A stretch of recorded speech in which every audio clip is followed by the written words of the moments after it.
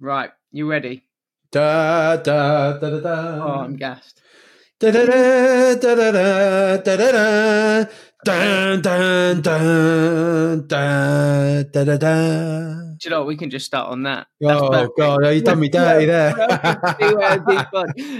We always find a way to get us singing in somehow. What a pleasure it is to be back and ready to go for an absolute belter. Jack, how are you? I mean, we recorded this at the same time, so as our previous episode. So I'm assuming that your cold is only marginally better than it was an hour ago. Yeah, it's probably actually even. I think talking about those three movies before has actually loosened up a lot of muck, a lot of lung butter. So Oh, this mate. second half. When you said that the other day, lung butter, that really is that. It's very graphic. Yeah, visceral. Really That's what I'm all graphic. about, mate. Me, visceral imagery. Yeah, look, I'm buzzing to get into our second foray into Middle Earth, and I'll upfront this. Actually, no, I won't. We had a lovely comment on Twitter. Bloody better done. Finally, Hotspur _CA said, I just rewatched all three of these movies over the weekend as I recovered from surgery. Hope you're feeling better. Hotspur now, I'm not 100% sure what surgery you're recovering from, but I hope it's something that is going to absolutely be a breeze of a recovery from. But Hotspur now says, amazing how they still hold up so well. Fantastic films. And I will chuck this one to you to start. If we're handling these in isolation, why is The Two Towers such a special film in its own right? Because I think it's got some of the finest battle set pieces, if not the finest battle set pieces ever committed to screen. It's been a real look. You look at Game of Thrones. Look at how much inspiration it's taken from Lord of the Rings. You know, it's clear to see. I think it's a film that balances some really. It's so funny, some really heavy universal issues in a fantasy setting, right? That you can feel so much from it because you hear fantasy and there is that whole fantasy, orcs and goblins, that kind of, that way people turn their nose up at it and they, call you a nerd and a geek and all that type of stuff, despite the fact that things like Lord of the Rings are some of the most popular franchises of all time, right? That shows that a lot of you are watching these in secret if you think it's just for nerds. But the fact it manages to cut through the cynicism and just tell you a truly captivating, brilliant story that is so unrelentingly bleak, but punctured with these moments of just hope and joy that are so acutely twinned to the overarching theme of the entire story, the entire saga, that can just really floor you, that can really inspire you and just make you feel hope for anything, for any sort of situation. I think it's a masterpiece. I think we've both film. said to each other multiple times about how not just the choreography within the film, but the soundtrack makes you want to literally pick up a sword and just go and take down some orcs. Yeah, behead a goblin. Especially that horrible little one that wants to chop off the hobbit's leg. Whoa, what about his legs? You don't know those. Horrible. Back on the menu, boys. I love that bit though. It's so good. And do you know what, mate? You're so right. Because for all of the people that probably would think of this as just like some absolute sort of swords and sandals tribe, no, I'll never watch it. It took nearly $1 billion at the box office. The Two Towers alone. Nearly $1 billion. When adjusted for inflation, etc., that's probably obscene. $949 million it took, which is just ridiculous. I mean, that's absolutely incredible. And I don't know what year that would have been, but I'd imagine it's kind of 2005, maybe, was it? 2002. Absolutely incredible. And do you know what? another thing on this, just before we get right stuck in, I know this film so well. Like, I love this film, and I know it so well because I watched it a number of times when I was younger and watched extended editions and stuff. And what's amazing is that doesn't spoil the film at all. I know every beat that's coming, and there were some lovely bits that I'd sort of forgotten about, but it doesn't spoil any of it. It just makes you more excited for the bits that are coming. Yeah. And you're almost like turning to the people that you're watching it with, like, oh, that thing's about to happen. The thing's about to happen. Oh, and this is about to come, and this is about to come. I'm literally ruining it for everyone around me. But it's so wonderful that you sit there and you know, for example, some of the big battle scenes or the big fight scenes or some of the jokes. Some amazing humor in this, like incredible sort of one-liners, Especially with Gimli and stuff, right? So beautifully played. So for those that haven't watched it, quick, I'm sure everyone has, and I'm sure everyone can kind of catch up with this. We won't spoil in 60 seconds because we'll hopelessly brutalize it and ruin it. But the Fellowship of the Ring's been broken apart at the end of part 1. We've seen Frodo and Sam go off on their kind of separate adventure to try and destroy the ring. They're being chased by Gollum. Merry and Pippin have been taken by orcs. The rest of the Fellowship, Gimli, Legolas, Aragorn, are going to go and try and save Merry and Pippin. Gandalf's fighting the Balrog and is basically drifting down about 15 miles into the center of Middle-earth. And as far as we kind of know, he could be gone. So that's kind of where we're at. In terms of the kind of the starting talking point, I think you've sort of hit the nail on the head. This film is sort of remarkably bleak and remarkably Really is. dark, considering that it is a sort of fantasy film. Isn't it? Like, just the whole thing is basically like, look, okay, so the orcs are pretty much taking over. Everybody is divided. Nobody really has any hope. The riders of Rohan have been kind of banned from their own lands. The king is got some spell over him by, what's he called, Grey Worm? Grima Wormtongue. Grima Wormtongue. What a great name. Despicable little grub, isn't he? Horrible. Everything's in disarray. The Fellowship... Did you remember that? Huh? As far as you remembered it, like, did you remember it being sort of getting dark in the sort of metaphorical sense so quickly? No. Sort of I like you said there, I just hadn't really crossed my mind until this rewatch. I was like, God, all hope was gone like real fast. Yeah. The Uruk-hai are just kind of everywhere. God, I'm such a neek. But the orcs are everywhere very quickly. Suddenly they're like, okay, well, everything's screwed. We're done for. Yeah, and you got Saruman like destroying the forest. He's sort of openly saying, well, the whole forest is going to burn. Shadow will encapsulate the whole land. And you, at this point, you are like, how is anyone going to fight back against this? Like, this is, man. And alongside this as well, because, you know, it's often Frodo's mood that paints the picture of the film. Frodo's getting completely lost now. You know, he's turning on Sam at every turn. You've got Gollum, Smeagol, who's in the middle of this now. I'll tell you one of the main things I guess I didn't really think about until this latest rewatching is that Smeagol's just not in the first one. Because when you talk about Lord of the Rings, everyone says, my precious, and does all that. And they know he's the central figure of the whole thing, Gollum. Andy Serkis's like portrayal of Gollum. It's unbelievable. It's so iconic. It's got to be one of the most iconic movie characters and performances of all time, surely. Yeah, and the imagery of it is so powerful as well. You know that look. You know what he looks like. Yeah, you can't sort of shake that image.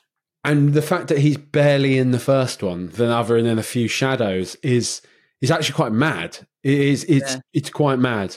But yeah, having him in this second one and seeing him and what I guess is his alter ego, which is it Sauron? Is that what we're led to believe? Is it the ring? Is it Sauron who is the other figure inside Gollum's head? Oh, that's a good question. That is a good question.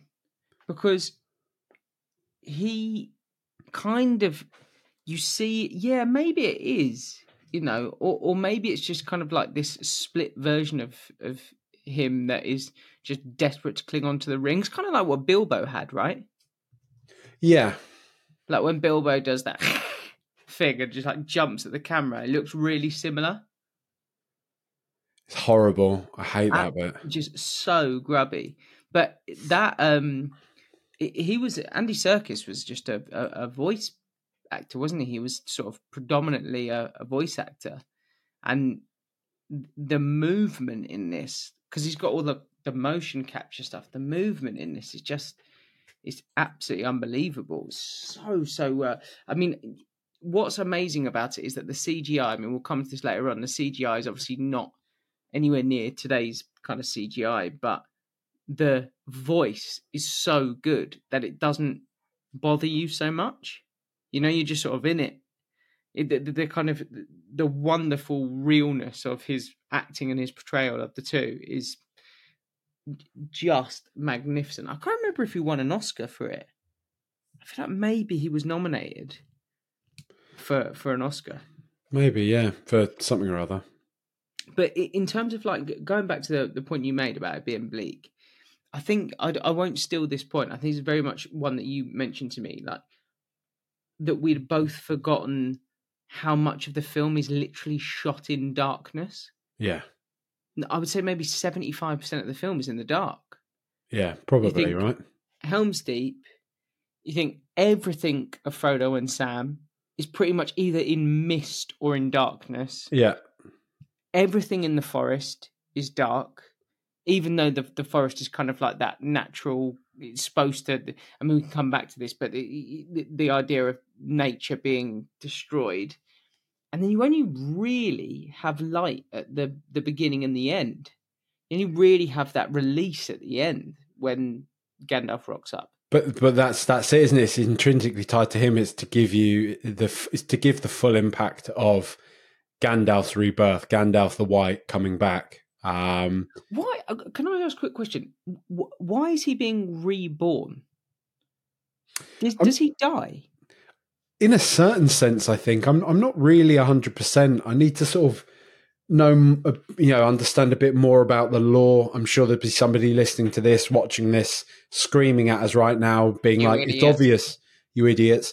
But what I know is that, like I was saying before, that like Gandalf, Saruman are in a human form, but they're not humans. They're, these kind of wizard figures are more like angels. They're like guardian angels put upon the earth by the divine spirits. And so I think, I just think the point they were trying to make is that Gandalf's work was not yet done, but it's almost like a Pokemon evolution, right? I think he was now enlightened. He saw this situation in a different way, and hence, I guess metaphorically, he becomes Gandalf the White, the enlightened one, the bringer of light. What is it he says? Look to the west on my coming. Yeah, on the fifth day, on the fourth day, on the fifth day, look to my coming. So good. But the thing is, with the film being this unrelentingly bleak, it really does, like when you do get these little moments, it's such a punch. It's such a punch when Frodo has Sam down on the floor and he's holding the sword to his throat and he just says, Mr. Frodo, it's me. You're Sam. You're Sam. Yeah, and you're like, oh, like it totally gets you, right? It totally is like a gut punch. And it's that moment of Sam doesn't get angry. Sam doesn't fight back at Frodo. What he does is he speaks to his heart. He speaks to the commonality that they have. It's like, it's me. Like, come on, don't let the ring, don't let that thing corrupt you. Don't let it ruin you. And we can, I'm not going to jump ahead, am I? Can we talk about the card that you sent me earlier? Oh yeah, big time. So Ben sent me this thing saying, bloody love Sam. And it was like, what is it? Like a Lord of the Rings top trump? Yeah. Yeah. A Lord of the Rings top trump. And it said his ring resistance was a 3. And I was like, I started going off on one, being like, no, bollocks. It should be 10 out of 10. And Ben was like, Jack, 3 is the highest metric on the ring resistance on this thing. I was like, yep, I have been annoyed by a 20-year-old trading card game. But I just think the point that really comes through with this film in particular, I think anyway, is that Sam's dedication is to the quest and to Frodo, and to seeing Frodo be the best Frodo that he can be. You know, when he's saying to him, there's going to be talking about this in 1,000 years to come, and they'll be telling the great story of Frodo, the greatest hobbit who ever lived. And then obviously Frodo goes on to say, well, and don't forget Sam the Brave, because Frodo wouldn't have got, oh God, it's choking me up, man, even just talking about it. Frodo wouldn't have got half as far as he did without Sam. But you see that Sam, he doesn't, they are constantly surrounded by people who want to take the ring. You know, half of this film is the Hobbit's been taken off course by the lads from Gondor, isn't it? Yeah. Boromir's brother, Faramir taking him because he kind of wants the ring, but he's also like, let's take this back to Gondor and we'll see what they'll do with this ring. Again, seduced by the power of the ring. Sam isn't at any point, you know. We've had Galadriel, who withstands the test but still has been tempted. Even Gandalf, this pure, wonderful figure who is one of the main heroes of this, cannot bear the thought of having the ring in his hands because he's so terrified by its corrupting power, by he's tempted by the ring. He is. That's why he doesn't want it anywhere near him. Sam couldn't care less.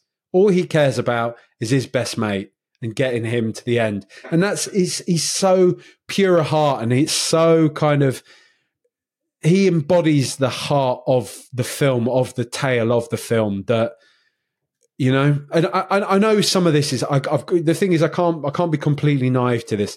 Some of this is wrapped up in kind of Tolkien's ideas of normal people, that people shouldn't have ideas above their station and all that type of thing. I get that. For anybody, this is the internet. I know what it's like. I know people are going to be watching this being like, look at these people. They don't consider the full context of Tolkien backing up this caste system and all this type of thing. Look, I get that. But when you're losing yourself to a movie, right? And that's what it is. That's what we're losing ourselves to. An adaptation of Tolkien's work, yes, but still a movie, a totally different experience. And the message I take from this is not one of, oh, certain people from, you know, normal everyday people from the home counties should know their place and tend to the land and not worry themselves with aspiration and ideas of bigger things. What I take this is that love and brotherhood and friendship trumps and should trump all of this other bullshit that we let pollute our lives. These notions of power and fame and control, all of these things that people lose their lives to, that they concern themselves with, when really ultimately it's about being a good person and looking out for the people who are your nearest and dearest, who are close to you. And that's kind of where Sam's at. That's what he embodies. And it shows you, it's that kind of thing of like, if you focus on that, if you focus on the smallest things, the good things, like we were speaking about with One Life before, you know, you do what you can do within your power, within your control, to make the world a better place. And the ripple effect of that can sometimes be enormous, you know? You get that. You also get another great example of this when it's fairly early on, I think, but they sort of, Sam says, it's the ring, isn't it? It's getting heavier. And then Frodo sort of clutches onto the ring, sort of holds onto the ring, and he says, what food have we got left? And then Sam gets the bread out and he's like, oh, look, more lembas bread. And then he said, I don't usually do foreign food, but this elfish stuff, it's not half bad. And then you see Frodo just completely melt. He's like, how are you not getting down about this? How are you not getting completely flattened by this whole experience? And you sort of have that lovely brotherhood that he's going, well, I'm a bit down, but I'm keeping you going. You Yeah. know, I'm here to keep you going, so I've got to keep spirits up. And he sort of says that nothing ever dampens your spirits, does it, Sam? It's such a lovely And then line. when he's just like that rain cloud, mate, Yeah, it's a nice little like. I love yeah. that little exchange. Like, it made me laugh that bit actually. Well, and Made me lol. it's that thing, isn't it? Sam, I think with Sam's thing is, I think Sam's super deep, whilst at the same time being a really simple creature. Like he just wants to go home. Well, this is what I was saying last week.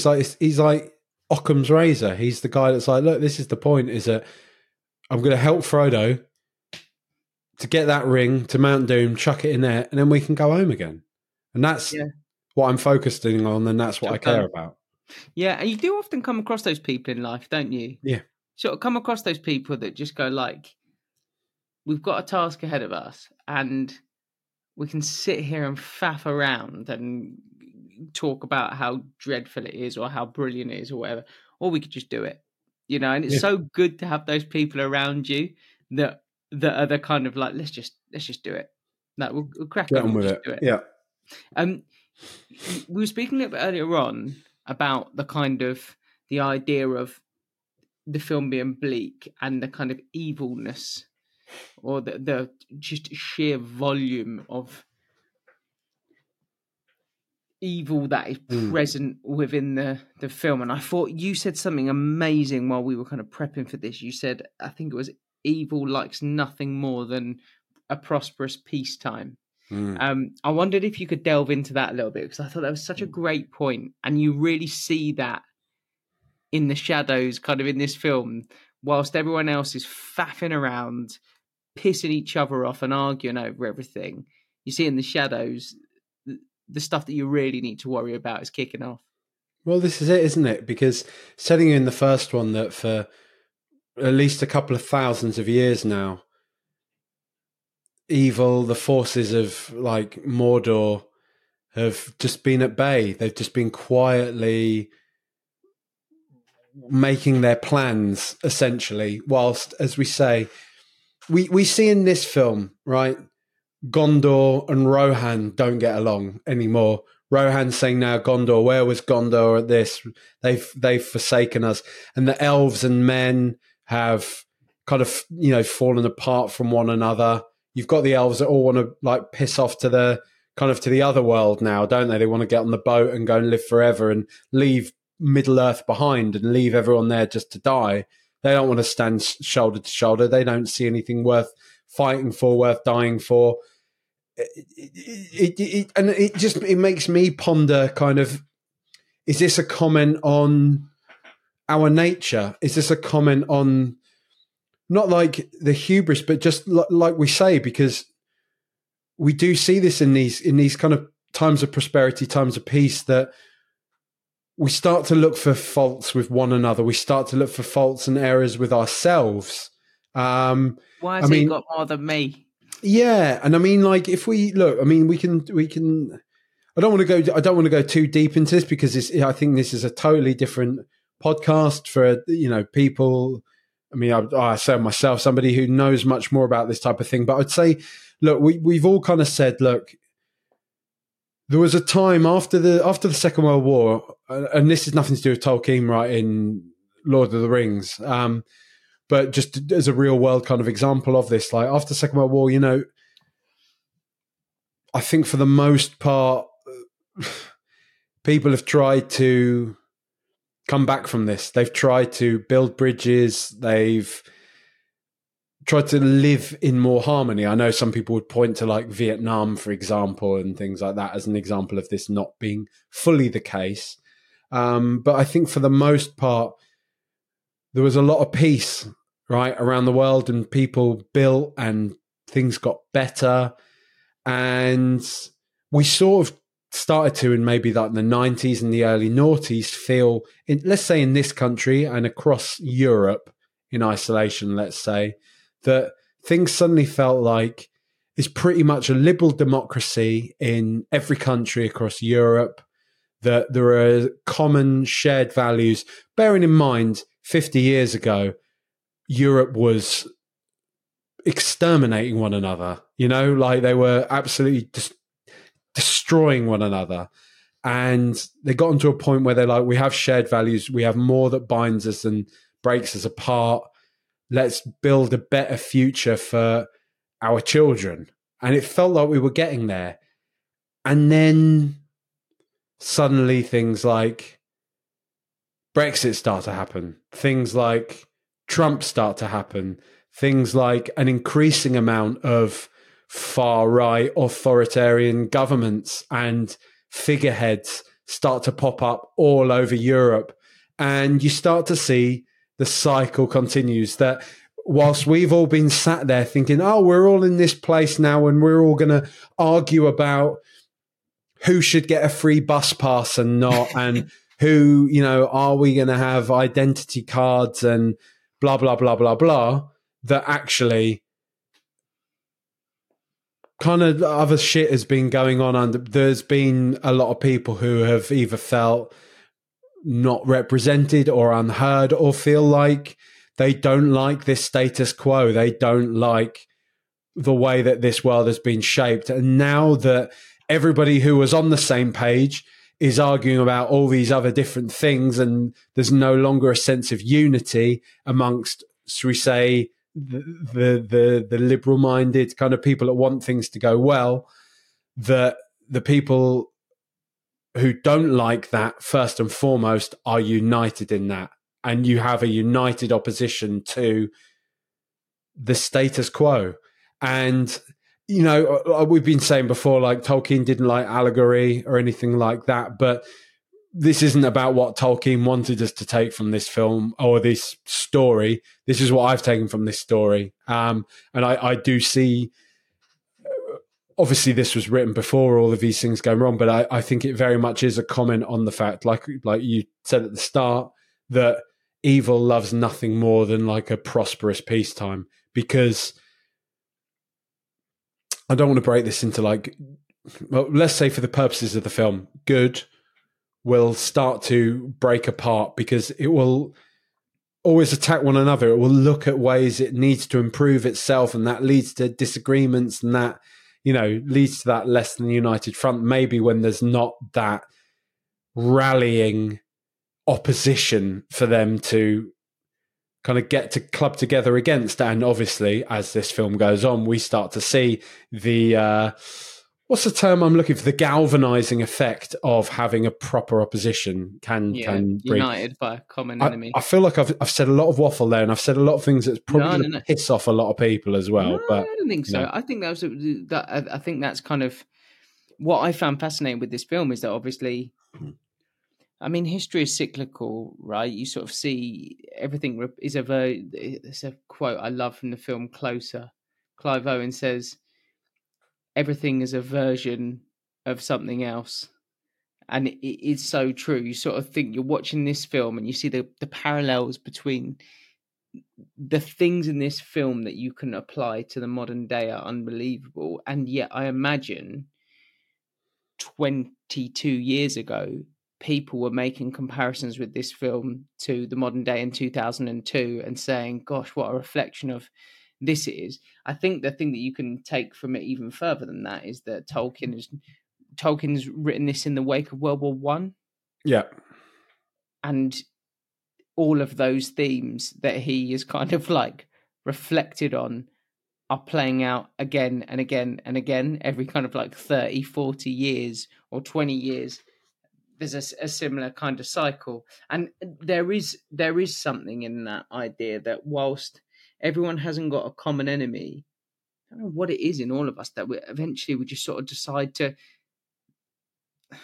I don't want to diminish it and call it something sort of flippant, but we sort of have this weird addiction to the drama.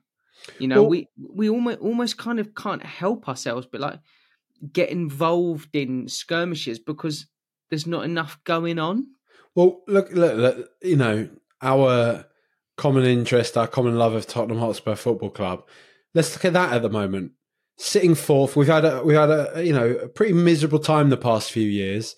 Now we're suddenly sitting pretty. We got a manager that shares the values of the club, who, all these values that we've always spoken about, playing football with a flourish, all that type of thing, to dare us to do. It's entirely what this bloke is. It's entirely his football DNA. We've been asking for years for these kind of young attacking players like we used to sign. Why don't we sign players like Aaron Lennon and Tom Huddlestone and all that type of thing anymore? Well, that's what we are doing now. We've gone back to that model of buying young, talented players, stars of tomorrow, who are all bought into this same objective of achieving success, playing football the right way. And oh no, people are still getting really angry about it. Even though we're sitting in fourth, looks like we're going to finish in the Champions League. No, apparently now Kulusevski's crap and Brennan Johnson's crap. And actually maybe Ange's tactics aren't right. And maybe our pressing game isn't good enough. And why didn't we win this game? And why are we conceding late equalisers? We're terrible. We're this. We're all lads. We're sitting in fourth in the league at the moment. And this is the first year of this project. And we've got some of the most exciting, brilliant young players in the league, if not in Europe. Like, it's all right. It's all right to just sit and watch and enjoy it. What is that? Because it isn't. I feel like that is not an environmental thing. I feel like that. Well, some people will try and have you believe, they will gaslight you into thinking because you don't think that way, you're a loser. Like they think that I'm wired in this way. I'm wired like a winner, and I want the best. And I'm sorry, I don't want to settle for second best. That's kind of what a lot of that stuff is wrapped up in. And I don't know if this is, some, I don't know. I can't do COD psychology on this, but there's just a projection of an anxiety of failure or something like that. But also, like that I think you sort of go survival of the fittest thing, or at least that's a projection of that idea that you like anything outside of first is last. And so, in terms of the film, the idea is okay, right? We've got rid of the evil. We've got rid of this kind of evil in the world. Now I've got to be top of the pile. Yeah. It's not enough to have survived. Yeah. I now need to be on top of everyone. Well, the elves look down their nose at us, but then if it's not the elves looking down their nose at us, now they've pissed off back to the forests. It's actually that lot in Gondor because they've got higher walls than us and, that type of thing. It's, yeah.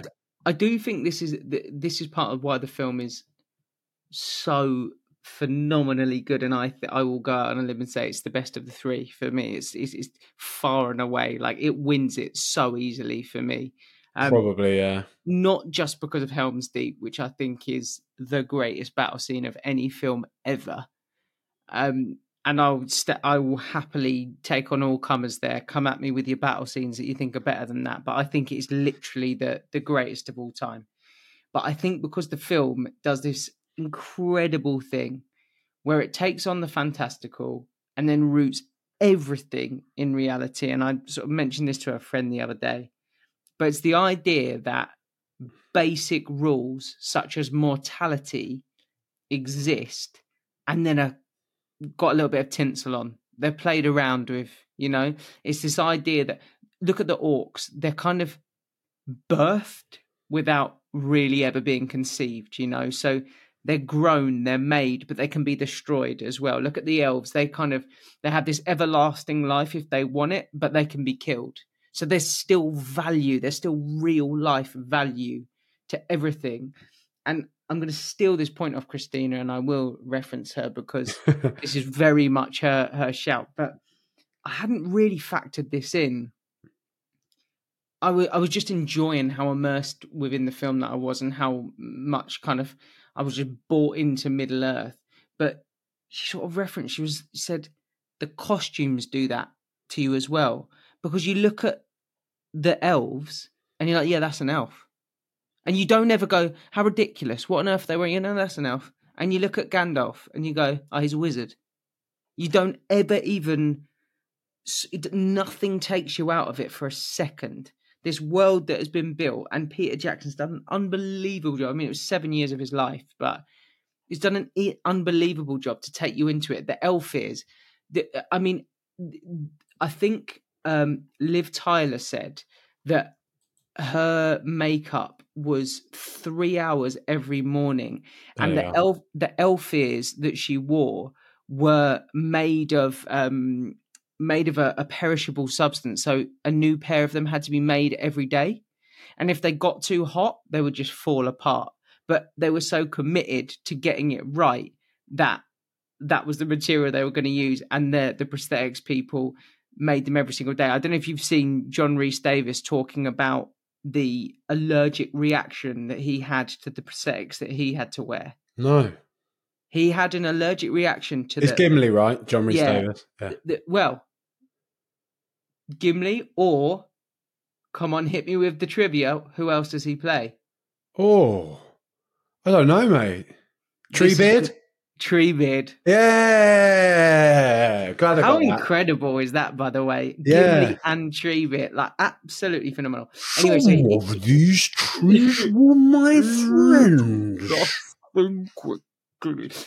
He has this allergic reaction.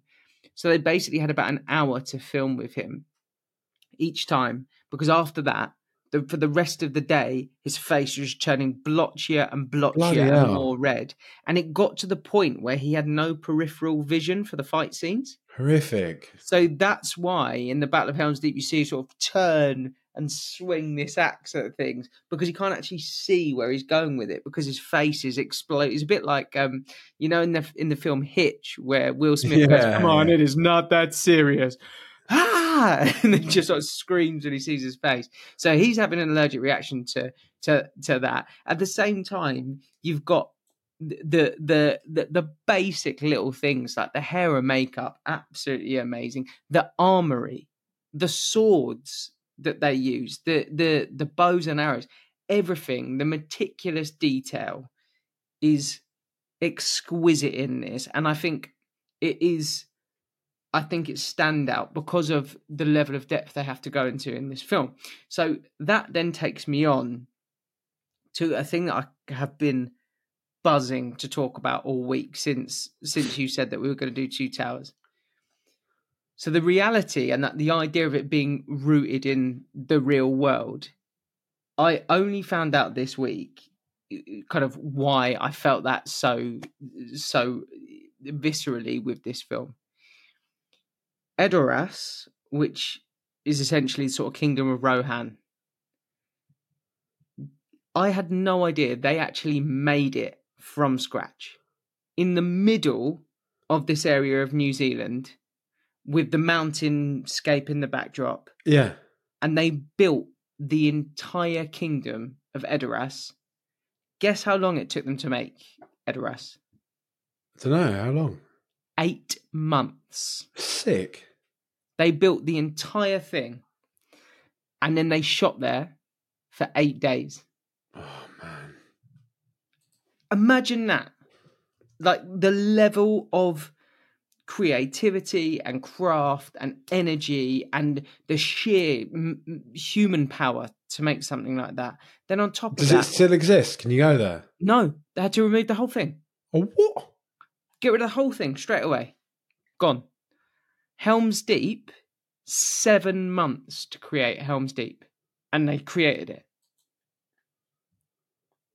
So they did the entire world building. And that is why, because Peter Jackson refused, he said, like, we're going to do this. That is why they wanted the money up front. You know, we were talking when we were doing Fellowship of the Ring. They were saying, like, right, we're going to do all 3 films. And we want one studio. And we're going to do it and do the whole thing. And we need the cash now. They did they shot all of it at the same time. I believe that actually they finished Two Towers before they finished Fellowship of the Ring. Really? But they did 4 months of night shoots for the Battle of Helm's Deep, which is just unbelievable. That's some hard going, man. That must have been seriously. But that shows you how dedicated everyone was to getting this film made, right? Yeah, and I mean that in itself. We've all had days at work where we're like, God, this is a bit heavy going. Imagine that when you're trying to orchestrate hundreds of people for like months on end, when all you're seeing is nighttime. You know, your body clock's off. You can't sort of get yourself up for it. It's freezing. It's raining all the time. they were saying that everyone was kind of like getting ill and getting colds because they were just constantly getting soaking wet and just outside every night in the cold, kind of just going through the motions. And this leads me on, sorry, I've kind of a bit of a roll here. This kind of leads me on to something called the beer test, which has got multiple names. But I don't know, have you come across this before? No. And it's essentially the idea that when you are going to have a very, very tough shoot or a very, very tough week of work, you need to know that at the end of a horrendously long day, that you can still have a beer with the people next to you. No, that's quite good. That and that kind of like really, really played a huge part in terms of the casting for the film, because they obviously had to cast all three at once. There was no room for error. They had to get it right. Like they had to cast people that were going to be amazing, but also people that were going to really, really get on. And I think there was like an incredible leadership in Peter Jackson's casting, because he got it so right. Yeah. You know, he like all of them were clearly so tight and really good friends. I mean, I've listened back to they did the extended edition. They did the cast commentary. Yeah. So I listened back to the cast commentary. It's hilarious, mate. It's Really? so funny. They're just so good. They all get on so well, and it's split into each scene. It has the people in that scene with the people who are also in the scene with them, and they chat about the scene together. So they'll have a laugh with each other about the things that they were doing at the time. And Andy Serkis is there with Elijah Wood and Sean Austin, and they're talking about their experience. Then it'll flip over to Merry and Pippin talking about their experience. Then it'll flip over to Liv Tyler, and it's just, I mean, it's absolutely incredible. But I just think this is really interesting in that they were basically asking people when they cast them, they asked them to like right up sticks and move to New Zealand. You know, so you had to be a certain character type anyway to go, I'll just leave everything and go to New Zealand for 3 years, potentially 2 years, you know? And I think that thread running from the very top of it right the way through to the little things, like I was saying before, in terms of hair, makeup, costume, armorers, night shoots. Peter Jackson actually says that he thinks there's something sort of deep rooted in the people of New Zealand, in that because so many of the kind of extras or the supporting cast were locals, because they had to get hundreds of people. He said he thinks like with his experience of shooting there, that there is something deep rooted in people from New Zealand, that because they're an island, because they're out there on their own, they're like, there is a greater cultural will to just jump in and look after each other. And he said that really, really played a part in the Helm's Deep stuff, because it was so long, 4 months long, that everyone just, on days when it was tough, everyone was like, come on, we'll get through it. We'll do it. Don't worry. It'll be okay. And I think that really comes across in the film. That really, really comes across in the film. And I don't think really you can't fake that, you know. If you think about like 4 months of rainy nights, at some point you just go, I'm just going to phone it in today. You know, Yeah. and there's not a single bit of the Helm's Deep battle that is phoned in. It's all excellent. Can I ask you, mate, Helm's Deep aside, what's your favourite part of this film? What's your favourite scene, or maybe not scene, but favourite section? Or that is such a good question. Wait, buy me a minute to think. What's yours? It's the March of the Ents all the way, mate. I absolutely. Okay. That bit, honestly, mate, that bit when, you know, when the Ents are like, we've made our decision. Nah, we're not getting involved in this. We don't need to concern ourselves with these wars of men and orcs. Nah, not for us. And then when they walk through and he suddenly sees, hang on, Sauron, they're not going to stop, are they? They're going to carry on. And he does this to get all the other Ents coming. And you see him like running towards the tower. the March of the Ents, the last March of the Ents, he says. And then they're like, come on! Come on! They Like pull the shouting dram at the out. screen. Spittle flying out everywhere. Do you know what I mean? Oh. Go on, you big tree bastard! Go on! What is it about the Ents that is... I don't know what... They're like weirdly emotive. I know. I don't know what it is about it. I think maybe there is nature. Something, yeah, the sort of the kind of deep rooted, like it's the a crime against environmentalist nature. in you, isn't it? Yeah, you're like, why are you burning the trees down for? What did they do, mate? How much do you love that one fella? Right, that one Ent that gets set on fire, and then when they break the river, they break the dam. You see him run in the bottom corner, just stick his head in the water. I've always loved him. I've always loved him. That's what I mean. That is what I mean. You know, I was saying at the top that you know it's coming and you still look out for it. And the little fella, there he is. He's coming in the corner just any second. There he is. It's so brilliant. It's so brilliant. It's because moments before that, you've seen him get set on fire and you're like, no. Yeah, and you think that could be the end of it. Like, that is so carefully constructed, that part of the film. You can't help but kind of, it feels a bit Braveheart, doesn't it? Yeah. Sort of seeing Tree just do his big kind of war cry, and then them going almost like slow motion to tear it apart. And mate, imagine how scary that would be. A load of massive oak trees coming to like bash you up, like that many as well. Can we use this opportunity also to talk a little bit about Christopher Lee getting shafted here? Yeah, what? So because I'm going to say this, right? Because last week you were talking about Saruman's death, and I was kind of like, yeah. And then suddenly, after we stopped recording, when I was listening back to it, I was like, am I an idiot? But I don't remember Saruman dying at all. I suddenly remember like Fellowship happening, Saruman being a massive part of that, and then the second one, him basically having a couple of little bits, and then in the third one, they're like, yeah, and Saruman went by. Yeah, unbelievable. Like, it's kind of weird for such a central figure of the film. So I don't know if I said this last week, but basically the toss-up was that they didn't want to end the second film with Saruman's death. Technically, it should have been in the third film. So they didn't do it for the second film. And when he starts cutting, he's like, is this going to be weird if we then just start a film? If you have never seen the first two films, is this going to be weird if suddenly you start a film with someone dying? And then everyone's like, who is that guy and why has he just been stabbed? And so the scenes exist. Then I would say shut up and go and watch the other two first. Yeah, exactly. The scenes exist, and it's phenomenal because it's Green Wormtongue that ends up doing him, and it's well worth watching.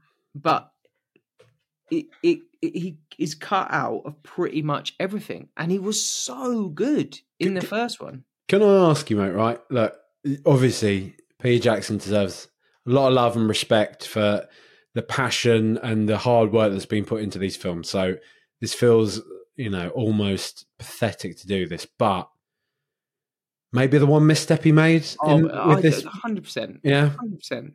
And also, so I don't know if I said this last week as well, but the biggest criticism at the time, or the biggest concern at the time, is that people wouldn't have the patience with the films, and that people wouldn't give the attention to the films because of the running time, and it was going to put people off. And they do run long anyway.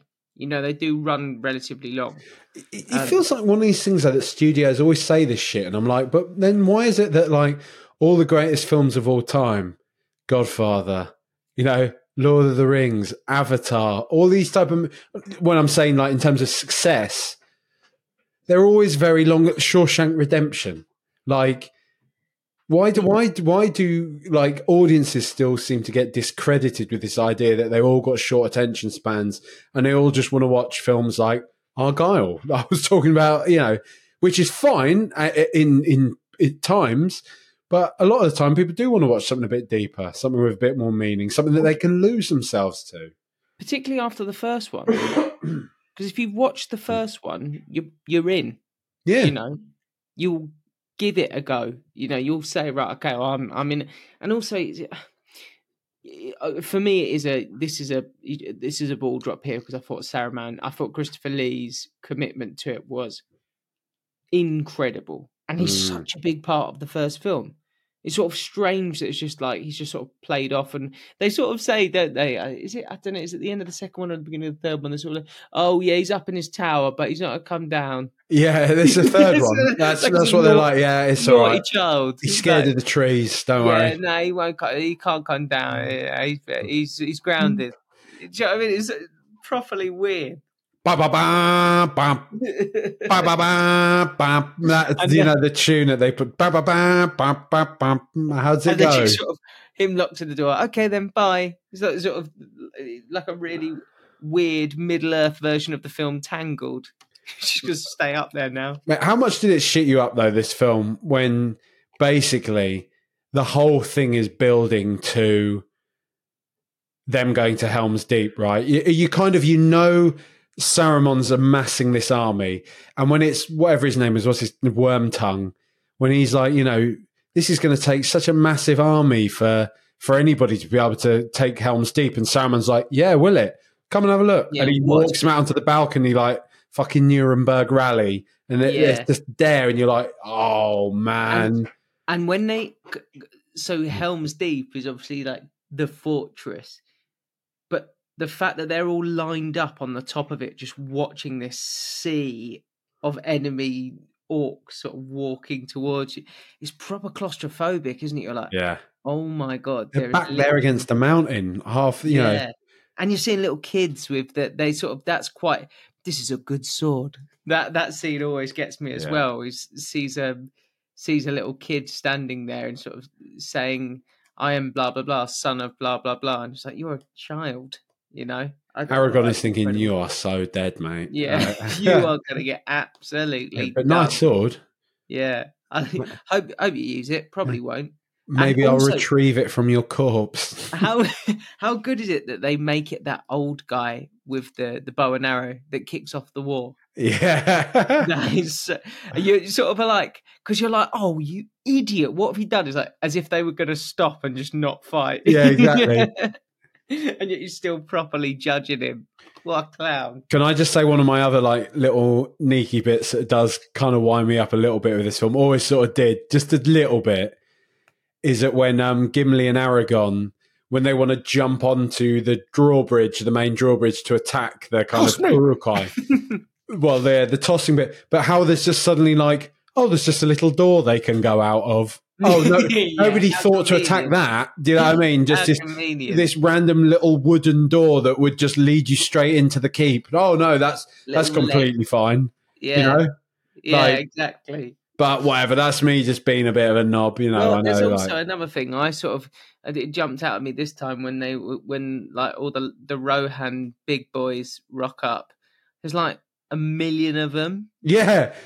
Whereas when you first see them, there's maybe 40, 50. Yeah, topside. Yeah. Yeah, I was thinking that in that later bit. Like you say, yeah. At least a million is a conservative estimate as well. Oh, God, I'm going to neek out again.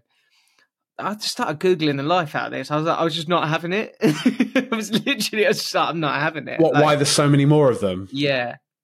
So basically, they've gone on a bit of a recruitment drive.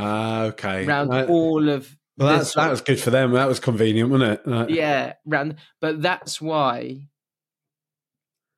it's sort of it's kind of not explained hugely in the film, but that's why Gandalf says, I'll be rocking up on the 5th day or the 4th day or whatever it is, because he's got to go and catch up with bloody hell, Carl Urban, by the way. Yeah.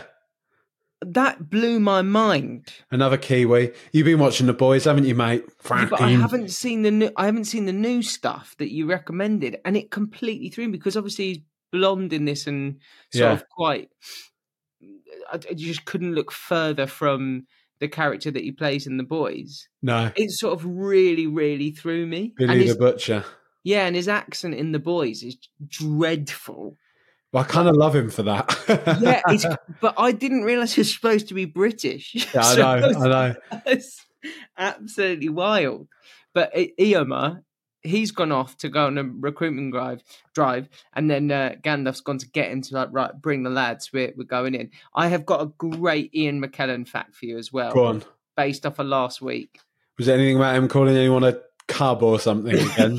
It's not as good as that, but he basically, Peter Jackson went to his house, and I think Peter Jackson's partner is called Fran, and I think she was responsible for. She was like very heavily involved in the casting. I could be wrong on that, but she was a big part of the filmmaking process as well. And they've rocked up to Ian McKellen's house to be like, "Listen, Ian, we've got it. Like the part for you. We want you to play the role of Gandalf." And he was like, "Oh, it's very, very kind of you, but I don't really want to do that." And they're like, "No, this is like massive. Like you surely have got to take this on." He's like, "I've always liked the idea of visiting New Zealand, but I'm not sure I want to go and live there for a year." And they're like, "This will be enormous." And he was like, "I have a small part in Mission Impossible 2. I might not be able to do it."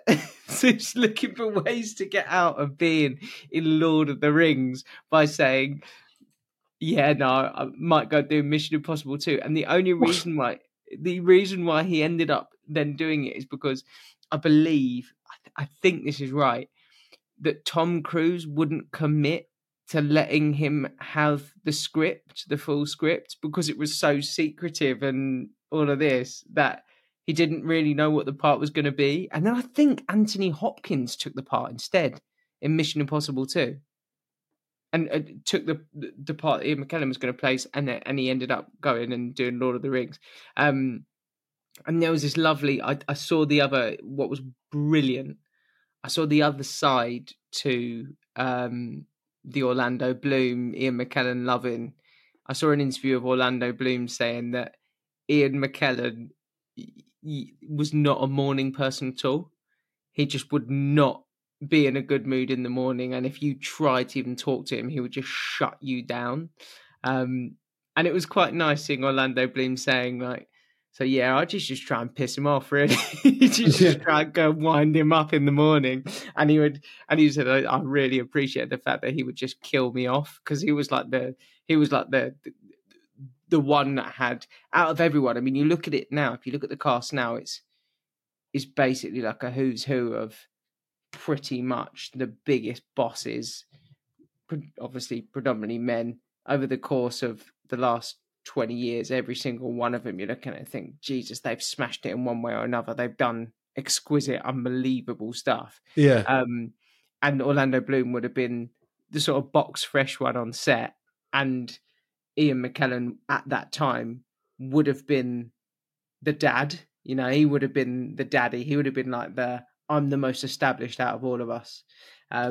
So Orlando Bloom is sort of like fresh out the box. And I was thinking about it today, actually. Orlando Bloom, actually, he was kind of, we're talking about Paul Mescal. Orlando Bloom at that time, do you remember? He was the guy off the back of Lord of the Rings. Yeah. He then went on the Pirates of the Caribbean straight after. He was in a real sweet spot. So yeah, no, I thought that was brilliant that he sort of said, like, I knew he wasn't a morning person, so I went to just go wind him up anyway, and then he would swiftly put me in my place. So they had like this mutual agreement that Ian McKellen would just bash him down to size when he needed to. And I think another thing, Ian McKellen actually, because he had done this, he missed out on the Mission Impossible thing, so he didn't then feature any more of that. He ended up then getting X-Men off the back of this as well, which is kind of mad. That's funny. I would have kind of had them around the same time. Like, I would have thought it was concurrent, but that is interesting. Because they were all being filmed. They literally, all three films happened at the same time, which then allowed him to do the X-Men stuff, which is absolutely incredible. Did I say about the fact they had the reshoots? Did I tell you that? No. Well, it just, one final little thing. There was, after they'd finished everything, they'd finished all the filming, everyone had gone their separate ways. They basically realised that then there was a load of reshoots that they needed to do for the post-production process. And I just thought there was a little something in here that you really jogged my mind earlier on when you were talking about the idea of when times are good, actually, instead of letting bad things kind of grow in the darkness, utilizing the good times to be really, really kind of like aware of how good you've got it. And I thought it was really fascinating that all of them said that when they were asked to come back for the reshoots, they had had such an amazing time that they felt like they'd been given this kind of like second sort of life, second go at doing it all over again. And everyone, cast and crew, that was on the first lot of shoots all came back for this kind of 2-3 month period to do the pickups. And I just thought that's such a good lesson for life. You know, when the times are good, you don't know when you're going to get another opportunity. You don't know when things are going to end, or you don't know when things are going to kind of maybe differ in a way that mean you can't get it back. So when you do get those moments, such a blessing. That is Yeah. such a treat, and amazing that they had it. You know, everyone descending on New Zealand. I think it was Wellington that they were in was the city. So they all went back and they just had the best time. That's cool. And that's, I think that comes across. You can really see that they like these are people that just they call them like players, don't they? Sort of when you talk about people on stage, you're like, oh, the players, like Yeah. you can see that these are people that are in their element and absolutely loving this kind of experience and getting to do this. And the film is it's immaculate for it. Just, amazing. What an incredible film. Have we missed anything? I don't think so, mate. I don't think so. Okay, well, do you want to do Fine When I Walk Around my MVP first? Let's do Fine When I Warm Crowd, because I don't really, I can't really think of much. The only things that I had a little bit of this, and I feel like I'm negging. Uh-oh. Gollum's aged a little bit. But Andy Serkis is just so good that I think I know what give you're it a saying, pass. but it's over 20 years old, and it's still better CGI. Honestly, I challenge you to look at a It's lot not of much better, to be movies fair. that are CGI heavy, even in 2023, 2024. They don't look as good as Gollum still. Yeah, that is very true. I think it's more just an issue with CGI in general, Yeah, and also because all the rest of it looks immaculate. I mean, there's this one. Sorry, I'll give you another boring story. There's this one thing they had to do a scene where Gollum is fishing in this little pool, and they arranged to do the shoot, and it just so happened on the morning of the shoot they had a downpouring of snow. Wow. So he needs to get into this water and pull out a pretend fish. And they wake up at 7 a.m. It was supposed to be like a nice sunny day, and it's hammered it down with snow overnight, and it's freezing conditions. And Peter Jackson says to the crew, listen, we haven't got any more time, so we're shooting this today. Like, we have to shoot this sequence today, otherwise we don't get it. And they spent from 7 a.m. in the morning through until 1 p.m. defrosting this entire section of lake just on their own. They brought in heaters, these huge fans, people with shovels and spades, basically trying to defrost a lake on their own, and they manage it. And they managed to spend 6 hours trying to do everything in their power to make it look like the middle of spring and not the height of winter, and they managed to do it. And I think that kind of just shows you the level of commitment that they go to. Yeah. But the reason why they went with CGI for Gollum was because, in terms of the description of him, they didn't feel that they could get a human to be him, because he was supposed to be so skeletal and frail and sort of dehumanized by the experience of having the ring. They were like, we can't do it with a person, it just won't look right. Right. And I think that is accurate. You know, if Yeah. you'd had a human, it wouldn't have really worked. So I'm kind of undoing my own argument there. And the other thing, just on the fine wine or war crime. So actually, in the fine wine section, I will say how uncompromising it is and what an incredible feat it is. In the war crime section, there was just one little thing that I found really fascinating, and I mean, it kind of is. It's not so much of an argument now about the film, but at the time, there was this really interesting discussion around people trying to use Lord of the Rings as a pro-war film, and basically making the claim that it was a kind of pro-American war film, and that it was not glamorizing but actively reinforcing this idea that the good guys were the Americans, that the good guys in the films represented America. And Viggo Mortensen made a really kind of impassioned, or had a really impassioned stance against this idea that the film was pro-war. He was very, very keen to point out the film was not pro-war. It was basically pro getting together with other people to try and stop terrible evil taking over the world is a good thing. That is not saying that the good guys are America, or that is not saying like let's all go to war and that'll kind of fix everything.